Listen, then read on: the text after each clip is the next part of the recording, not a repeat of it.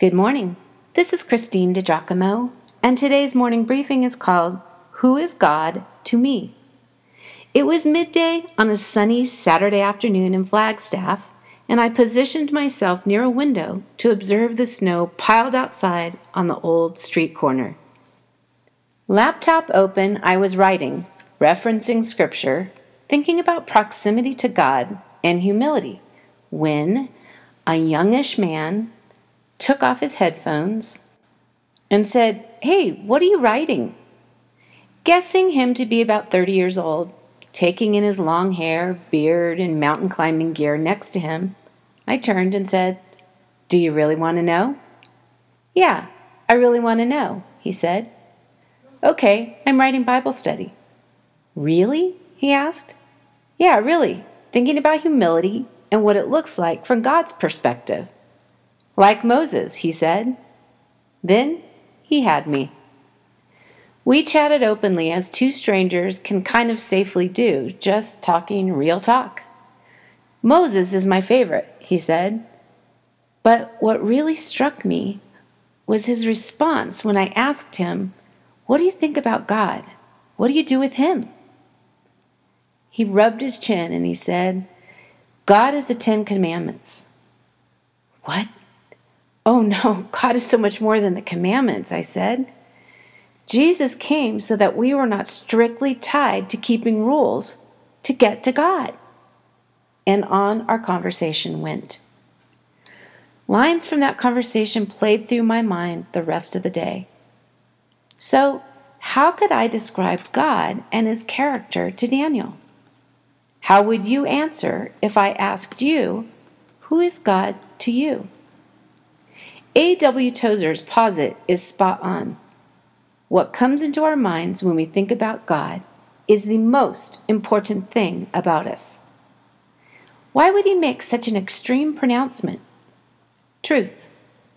Tozer goes on to say, man's spiritual history will positively demonstrate that no religion has ever been greater than its idea of God. You see, our relationship with God is inextricably linked with our view of God. Let's look at just a few attributes God possesses which reveal his character. Love is such an important part of God's character that the Apostle John wrote, "God is love." This is what prompted God to create human beings for a relationship with him. The attribute that sets God apart from all created beings is his holiness. It refers to his majesty and his perfect moral purity. There's absolutely no sin or evil thought in God at all. God is perfect wisdom. God is all-powerful or omnipotent. God possesses perfect knowledge, meaning he is all-knowing or omniscient. God always has been and will forever be, because God dwells in eternity. Time is his creation. It is why God can see the end from the beginning, and why he is never surprised by anything. If he were not eternal, God's promise of eternal life for those who follow Jesus would have little value. God is always present or omnipresent.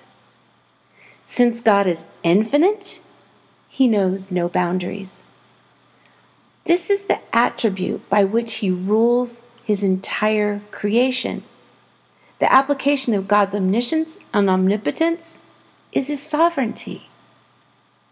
And because of his faithfulness, everything God has promised will come to pass.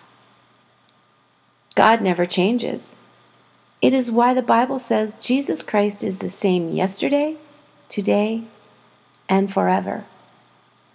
That's an expression of God's immutability.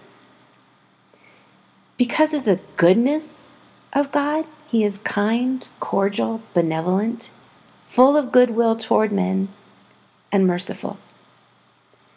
In addition, the Father Son, and Holy Spirit are all called God, worshipped as God, exist eternally, and are involved in doing things only God could do.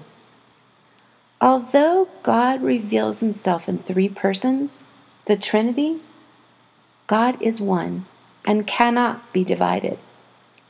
All are involved completely whenever one of the three is active.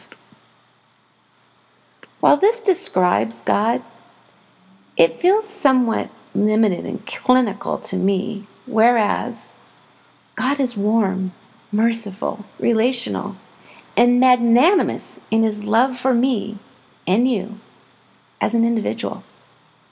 I know that there is no greater thing in my life than God's love for me and my ability to have a relationship with him because of Jesus' life and death on the cross. The fact that the Holy Spirit of God resides in me means I am never separated from him and never alone. Who is God to me?